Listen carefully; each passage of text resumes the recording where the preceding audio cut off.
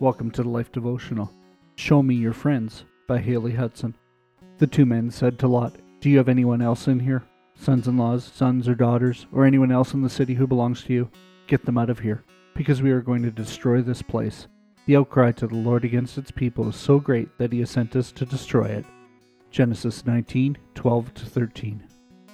Recently, my pastor spoke about roses.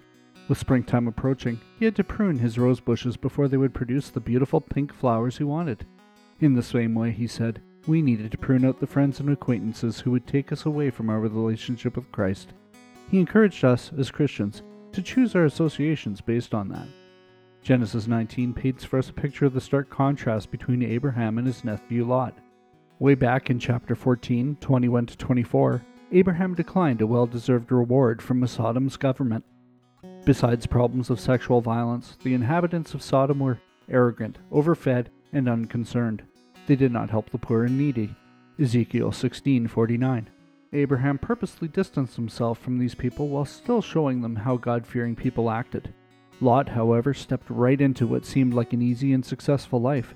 When Abraham could not even find 10 righteous people in the city, God destroyed it, and Lot had to flee at the last minute. You've probably heard the saying, "Show me your friends and I'll show you your future." You are the sum of the 5 people you spend the most time with, and if you have the wrong friends, it's nearly impossible to live the right life. Like Abraham, communicate with all people, but choose your associations based on your path of faith. A prayer for today.